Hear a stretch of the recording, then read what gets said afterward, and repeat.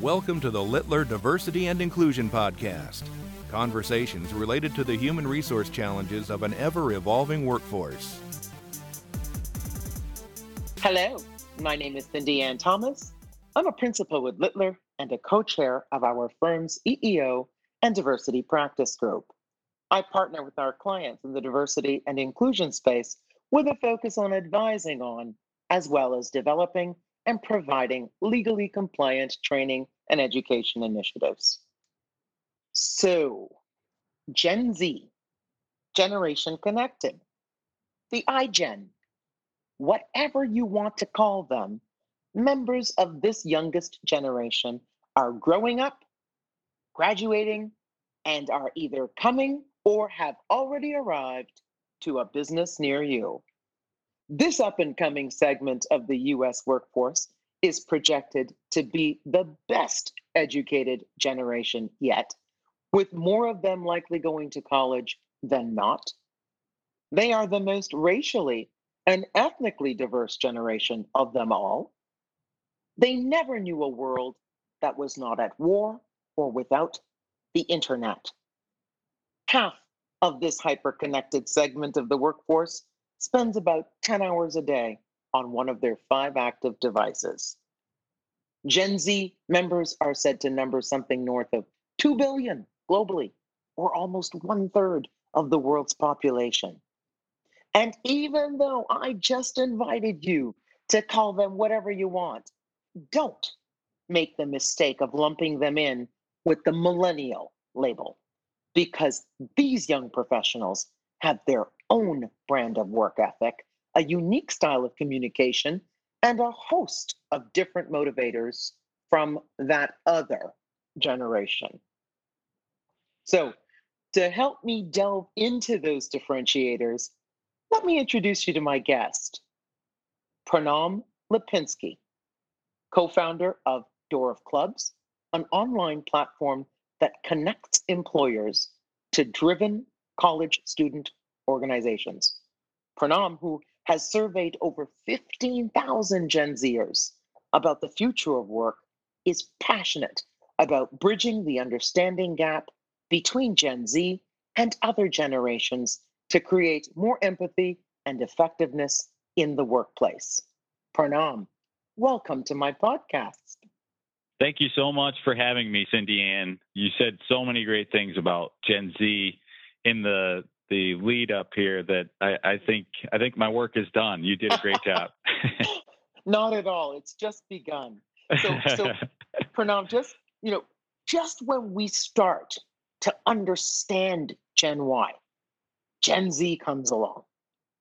We don't know a lot about them, but like I said, I know enough about my XYZs than to make the mistake of commingling them.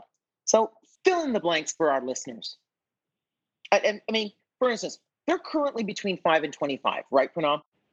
Yes, it depends what you look at. So there's differing research organizations that go off of, a born date of 94, born date of 95, 96, and they typically run to 2012, 2013. So 5 to 25, it's a good round way to look at it. And from my research, what I've looked at is it's typically between 9 to 26, born between 1995 to 2012 as the demarcations that we run with. Okay. And last time I checked, there were about 68 million in the US. Update us on this figure. Yes. So they are officially the largest generation in US TV homes at the moment. And so 68 million, that's according to Nielsen. When we talk about the largest generation in US TV homes, they came out with a report on that. And they also are the largest generation in the world already, surpassing millennials. And so they've already, when we think about Gen Z up and rising, up and coming, they're actually already here. Right.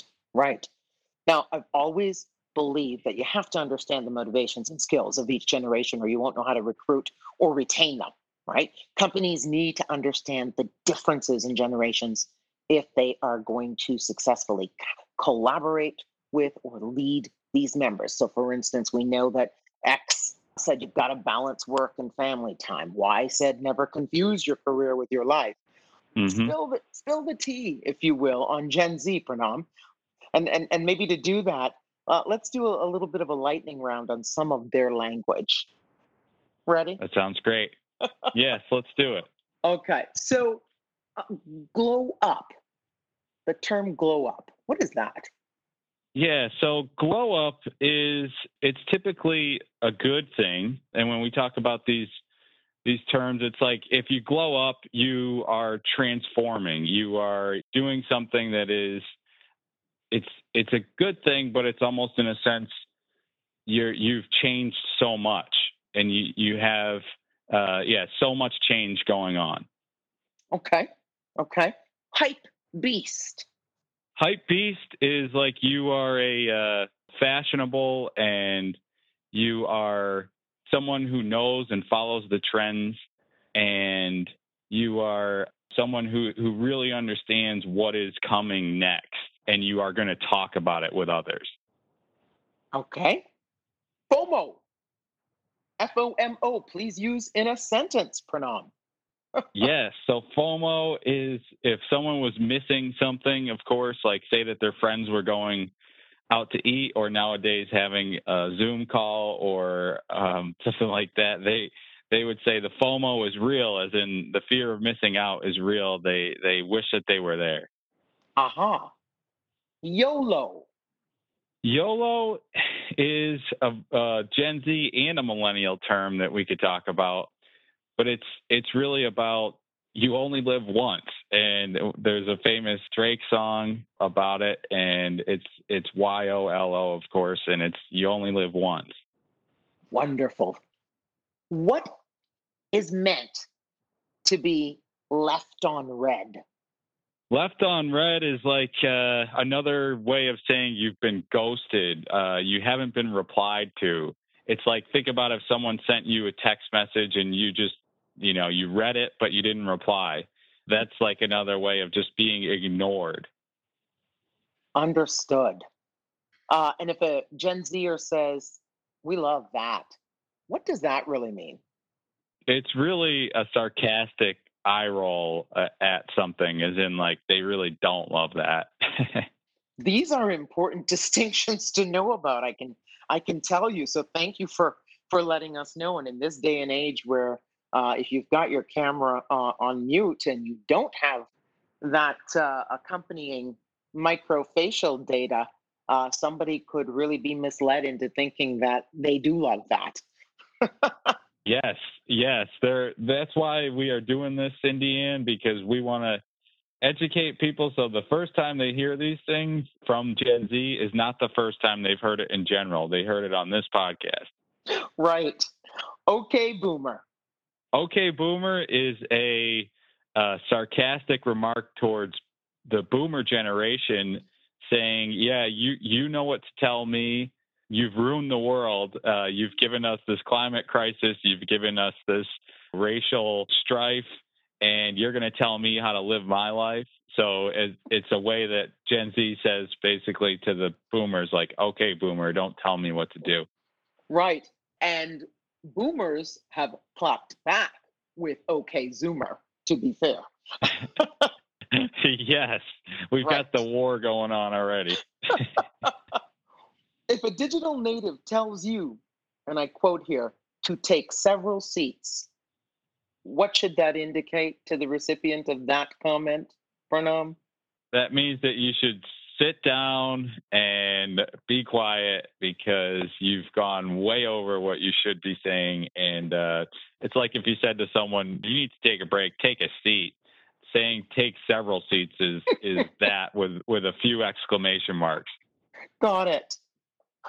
Last term for our lightning round. Pranam, if your name is not Karen and somebody calls you Karen, what does that mean? Karen it's a derogatory term towards women who are privileged. Think about suburban women that don't understand the difficulties of the more real world life. that others are going through. And we've seen many people in the news. If you're listening, you probably have seen the term Karen, and it's that people who are out of touch, women who are out of touch from the real world difficulties, who have lived a seemingly insulated life growing up, and it's like they're shocked by any sort of difficulty or problem that comes their way, especially related to sensitivity or equality. Mm-hmm. Good. Thank you so much. These are some definitions that I know our listeners appreciate. Since we have a multi-generational listenership, I do appreciate that they appreciate those definitions. Yeah, it's a great way to start. A great way to start, because we do need to understand that underground terminology. And I'm sure some of the listeners, if they were Gen Zers, they would roll their eyes too at what we're talking about. Maybe we didn't cover every term that they use, but the ones that I think are relevant to the listeners, it's great to get that started and be familiar with that underground world, so to speak. Thank you. Thank you for setting that tone for us. So with that, I want to continue to dive into their uniqueness, if you will. And 5 years ago, I was on a bit of a worldwide tear, advising clients that Z is literally the employee of their future, and that it would behoove them to find out what makes this generation tick. And that was before a pandemic, but I'll get to that later. And now here they are. And as hard as I try not to traffic in stereotypes for obvious reasons related to what I do in my practice, based on your extensive work with members of this generation, what is important to them when it comes to identifying a desirable employer? Yes. So when Gen Z looks at employers, there's three keys that we always focus on, and it's based on a lot of research and a lot of studies. And those three keys are inclusion, stability, and authenticity. The acronym you can use is just ISA. And inclusion being the first and foremost, most important thing when it comes to Gen Z. They will trust you or not based on how inclusive and equality driven your company is. Because if you are in any way, shape, or form not inclusive or focused on equality, then they will not work with you. They will not appreciate you. They will not respect you, because inclusion, they are the most diverse generation ever. It's part of the fabric of their generation, and they don't see any other option than to be inclusive of all, and that being first and foremost. And then the second thing that we focus on there in ISA is stability. And stability is because Gen Z grew up during the Great Recession. They saw their parents having to put off retirement, to put off vacations, and they saw how difficult it was to face the financial disaster that happened in 2008. So they seek a more stable work environment and a more stable company to work for. There's a great stat that 68% of them want to work for large or international employers versus only 8% want to start their own businesses. And that's usually something that gets people's attention, because most people think, oh, they're probably just like millennials. They want to be entrepreneurs. It's not true. They're a side hustle generation. So while only 8% want to start their own business, 77% have a side hustle. So they're going to have that as their side gig, because it's so easy now with the internet and the tools available to have a side gig. So Yes. Stability they crave in an employer, and financially, as well as from a mental health and wellness, which we can talk about later, but they are the loneliest, most stressed out generation. And so they see work as a place that should fill some of the void of mental and emotional stability. And then the third thing that we always focus on, that's based on a lot of data and studies that we've come across, that we've ran ourselves, is authenticity. That's the A in ISA. And authenticity means that they have a reflex towards anything that doesn't feel authentic. Any sort of commercial attempt at their attention, they automatically tune out. And this is because compared to 30 years ago, they are receiving 5 times the amount of ads that were previous generations had to deal with 30 years ago. So you think about this hyper ad driven world that has been assaulting their attention since they were in the 4th grade when they first got their cell phones.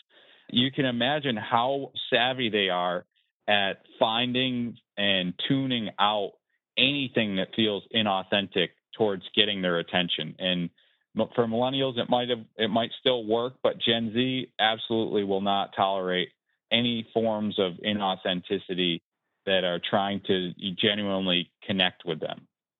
Interesting. Now, Pranam, I recently read a report that suggested that salary, notwithstanding what you have just offered, was a priority for more than 2/3 of Gen Zers. And while this Puff Daddy reference will resonate more with Gen Y than Z, I have to ask you, is it really all about the Benjamins or not with this generation? Well, much more than Gen Y, yes. Think of Gen Z as financially similar to the traditionalists, the silent generation, where that financial prudence, the financial discipline is first and foremost, again, because they went through that Great Recession.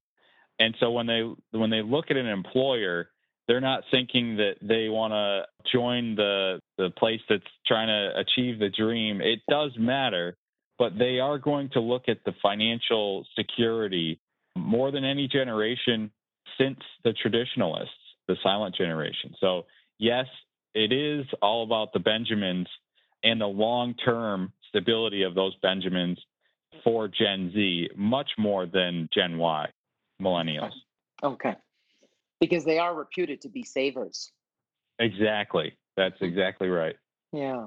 So I don't have any Gen Zs in my inner circle.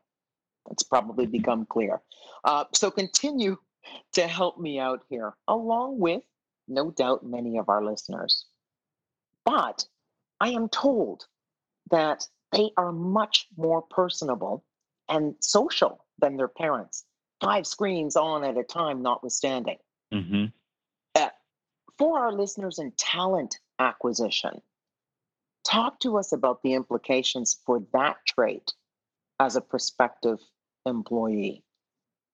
Well, I think it's important to understand the social setting of Gen Z and their interest in wanting to connect with others on a more genuine level. So if we think about this generation that grew up with a cell phone since 4th, 5th grade, they have always had a tool that has connected them to others. However, that tool has been somewhat shallow in building connection. And so it's a way for them to always be connected, having their smartphone, having their social media. They've always been connected, but the craving for a deeper, more genuine connection is perhaps more than any other generation. And that's evidenced by Gen Z wanting face-to-face interaction in the workplace more than any other generation. So 72% prefer face-to-face as the number one form of communicating with coworkers. And that's more than any other generation. So it's like the lack of true connection that technology many times fails to give us, or delivers the lack of it. Gen Z craves that deeper, more genuine connection and causes them to want to get into those more social, more genuine interactions in the workplace. Intriguing, but because we also have data that suggests that Gen Zers have an attention span of about 8 seconds, square that up. Yes, that is a great stat, and it's the same as a goldfish. So that's a good one to use. Is 8 seconds is the same attention span as a goldfish. So anyone who wants to to hate on the Zoomers, they can use that as a as a way to hate on them. But so the attention span, of course, is so limited because of this hyper-connected technological upbringing. Mm-hmm.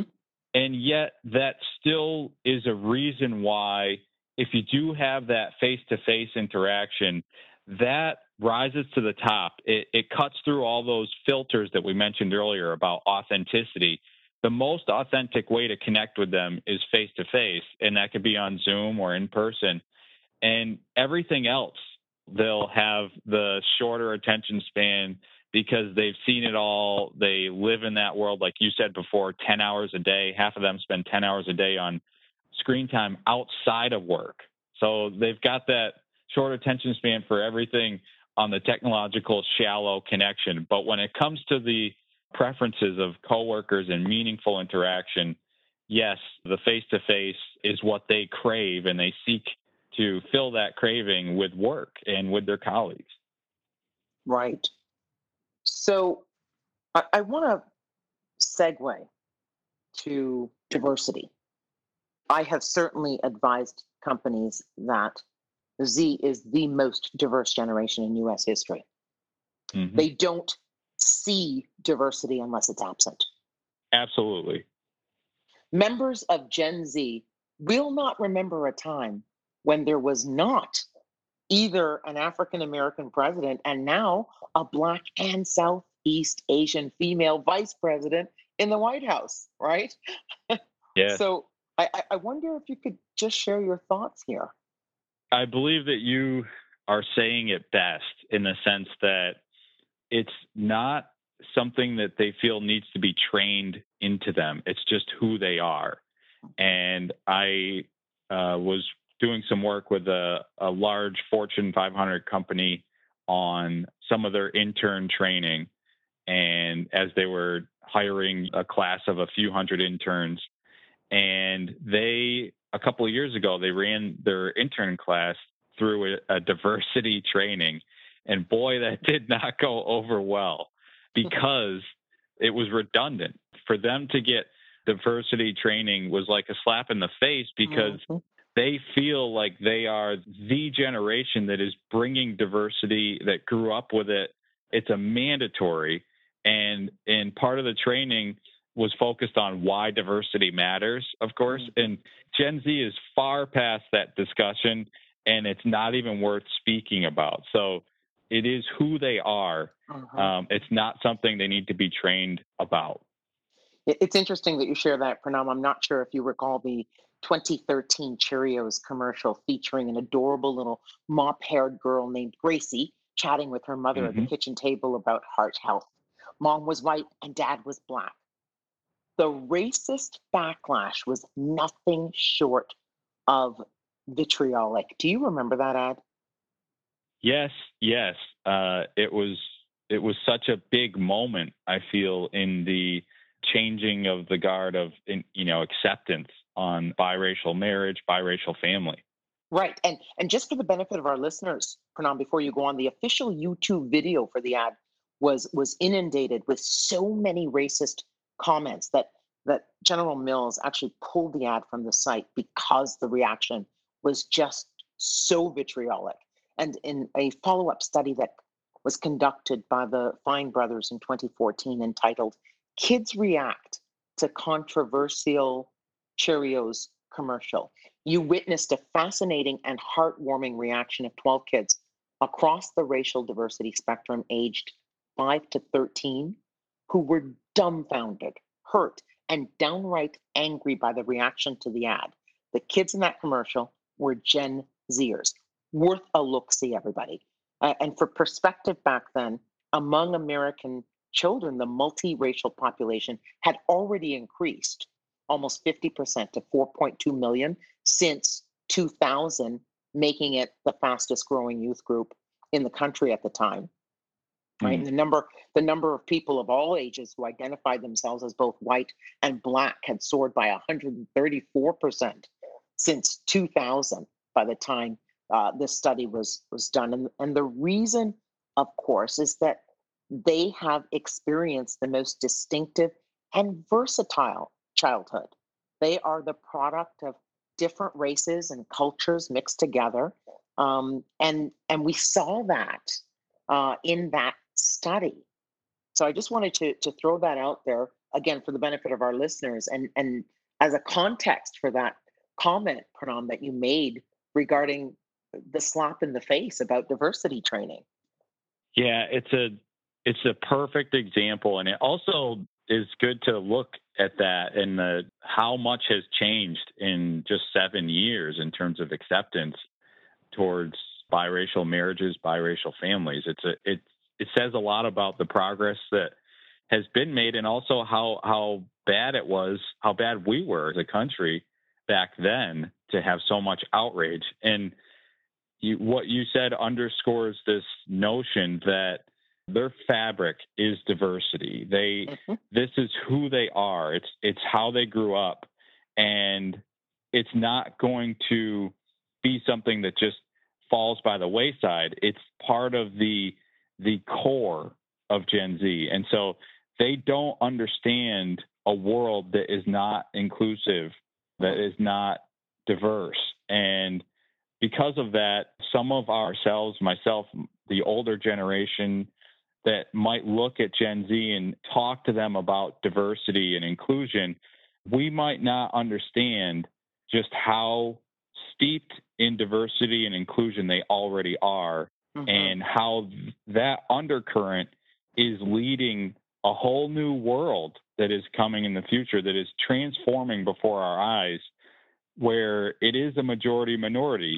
Today it is the first time in history that there are more underrepresented babies being born than the typical white population. That's happening today, and that's a huge change, and it's part of the fabric. It's not just something that's going to fall by the wayside.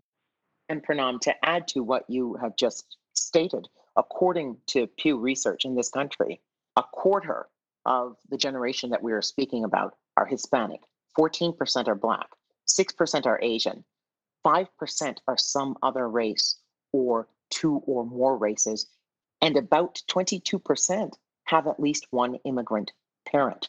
So that's the generation we're talking about, right? That's the backdrop. Yes, and I'll give you another stat that is, you can add to this underscoring of diversity and acceptance and inclusion that we've never been used to before in this country, that 25% of Gen Z expects to change their gender identity over their lifetimes. 25%. Wow, very interesting. Yeah, most people that I tell that to are just shocked. But absolutely. That's how fluid Gen Z is in acceptance and inclusion. Definitely. So that tells employers that they also need to be a little bit more sophisticated when they are thinking about their diversity and inclusion training programs in terms of how they come at this generation. And they're going to have to go a little bit more deeply than some of the primary dimensions of diversity. Yes, that's a really practical tip for all listeners, is that you don't want to come across as tone deaf as an organization trying to preach the value of diversity to a generation that by its very fabric is the most diverse generation ever and is now majority minority in terms of how they're coming into the workplace. Pranam, we often talk about diversity being the invitation to get a seat at the table, but inclusion representing having a voice at that table. Tell us why employers need to listen to Gen Z's voice. That's a great question, because you're hitting on a point that I always recommend as, so if you remember, I said the 3 keys earlier were inclusion, stability, authenticity. I've always said that there's a 4th thing to pay attention to that brings it all together. That's the keychain, so to speak, and that is input. And what that means is the listening, as you mentioned, having that voice. Even if you don't take all of Gen Z's recommendations and they don't expect you to, you better have the tools and the abilities to listen to Gen Z to help them feel heard, because this generation grew up with social media where they can comment immediately on their favorite celebrity's post and sometimes get a reaction from them, sometimes get a response. Or with other peers, they can comment or quickly engage, and it's immediately that they're heard. And so as a workplace, the tools that we should be looking at are those workplace engagement and feedback creating tools that can help us give Gen Z the voice using technology so that they always feel like their input is at the very least being heard. So it's a great point that you bring up. Right. And again, with this backdrop, talk about their commitment to the social equity movement that has really rocked the globe in the past year and how that shapes their expectations, whatever color they may be, of the companies with whom they align. Well, with inclusion and equality as the number one reason why they would trust you as an employer or not, according to an Ernst & Young study, that idea of racial reckoning, of protests that have rocked the globe, as you've said, of an awakening in terms of the diversity conversation that has now become so mainstream. Gen Z is the undercurrent of that. They are the ones who have been organizing and creating these movements with their friends overnight on TikTok, on Instagram. They are able to mobilize faster than any other generation by far, and they use their smartphones as tools to get things done. And they can create a movement in 12 hours if they want to cancel bad things. Cancel culture is a real thing, and they can cancel anybody quickly. And that's, of course, sometimes scary, as listeners might hear, but that is this generation at work. Rapid change has never been more possible with Gen Z as the undercurrent. Right, right. Now, when discussing generations in educational sessions with clients, we always reference layers and legacies as shaping people's views of others. And there are defining moments in history for every generation: the Great Depression, JFK's assassination, 9/11, etc. So until last February, to use their language, I think, Gen Z was vibing, living their best life, and then COVID-19 swooped in and killed it. So I wonder if you could speak to the anticipated legacy of COVID-19, a historically life-altering event for the entire world, to be sure, that we are already seeing, and its impact on Gen Z specifically. Yes, they are dealing with this crisis, which we must understand the context that they're dealing with it is quite precarious. It's sensitive. It's careful, because they are the generation with, according to the American Psychological Association, the worst mental health. So they have the worst mental health as is. They're the most stressed out. They are the most lonely generation, even more lonely than the elderly. And when you combine those factors with a COVID crisis and a worldwide lockdown, it has led to more isolation and more stress, of course. And Gen Z, according to recent reports, has been dealing with it the worst. 89% have said that it's had a negative effect on them, which is the most out of any other generation. And it's something that is only exacerbating these problems that this generation had prior to COVID, which is the loneliness and the stress. And it's a sad time for them. And it's something that hopefully will help them grow as a generation to become stronger in terms of their mental health and wellness and emotionally. But it is something that is hitting them very hard and harder than any other generation. Purnam, is there anything that companies can do, particularly in light of this era, that they can do to take care of that generation? Yes. The focus now, when we think about benefits in this generation, how can we change our workplace benefits? think about it changing from typical insurance or commuter privileges or any of the normal benefits that you might offer to this generation. They are going to put a higher priority and higher appreciation for the mental health and wellness benefits. So if you have apps that are focusing on meditation, there's great therapy apps nowadays. If you include these as part of the benefits for this generation, if you have more talks focused on wellness, then this generation is going to be appreciating it so much more than the typical benefits. So it does lead to that increased focus on mental health and wellness that as employers, you can start looking up some of the apps that are now so popular. Of course, Headspace, they have Talkspace. There are also Gen Z created apps like wellnest.co, which is another great app that's created by Gen Z, and then another one called teamfullcircle.org. And they're all just focused on that wellness, and it's made by Gen Z. So these are great tools that you can use to help Gen Z as they deal with that wellness crisis that's going on. Pranam, so very helpful. Thank you so much. Your final thoughts on what employers absolutely need to know about this latest generation, Pranam. The main thing that I focus on with employers, and that I believe is the most important aspect to learn about Gen Z, is putting it into action. Because we've talked about here the great concepts and we've become familiar with Gen Z. And so how do you put it into action?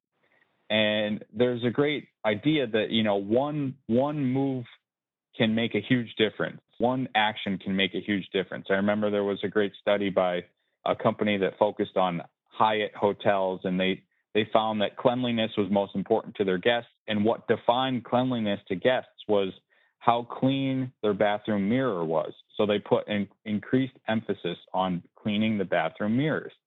So in this sense, the cleaning the bathroom mirrors action that employers can take is, I challenge them as they listen, or if they're working with employers as consultants, to challenge their employers to schedule just one virtual event with a student organization or a student community or a Gen Z community to have a interaction in a live way where you put the time aside to connect with a different population than you generationally. And oftentimes what would be great is if you connected with, say, an HBCU student group and you had a conversation with them about things we're talking about, the future of work, what wellness benefits would you enjoy, all the things that we're stressing.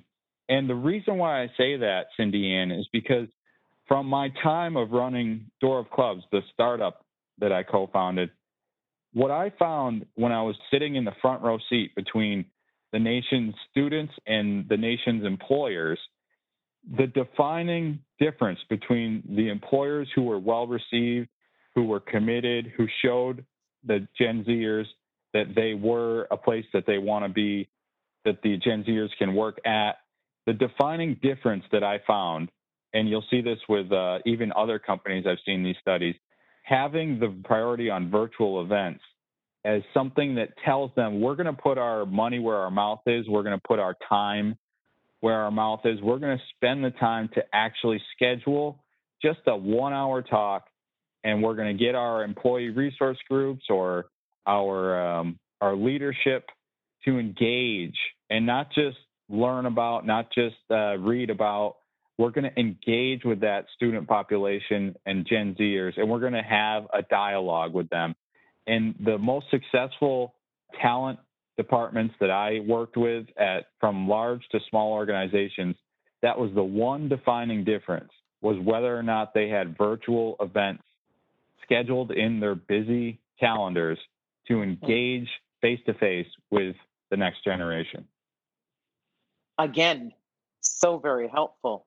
That's wonderful. Pranam Lipinski, co-founder of Door of Clubs, thank you so much for joining me for this installment of Littler's Diversity and Inclusion podcast. Thank you for having me, Cindy Ann. I really appreciate your perspective and what you're doing for your listeners to bridge these generational gaps that do exist and that represent a great opportunity going forward if we can start closing those gaps today. I appreciate that, Pranam, and I know that our listeners sure do as well. I hope you have enjoyed this podcast as much as I have enjoyed bringing it to you. Please feel free to reach out to us at podcasts@littler.com if you should have any questions about this episode, or if you would like to discuss any component of your organization's needs with me or another Littler attorney. Thanks for listening. The purpose of this program is to provide helpful information for employers, addressing the latest developments in labor and employment relations. It is not a substitute for experienced legal counsel and does not provide legal advice or attempt to address the numerous factual issues that arise in any employment-related issue. To discover other labor and employment podcast series from Littler, the largest global employment and labor law practice, visit littler.com/podcasts.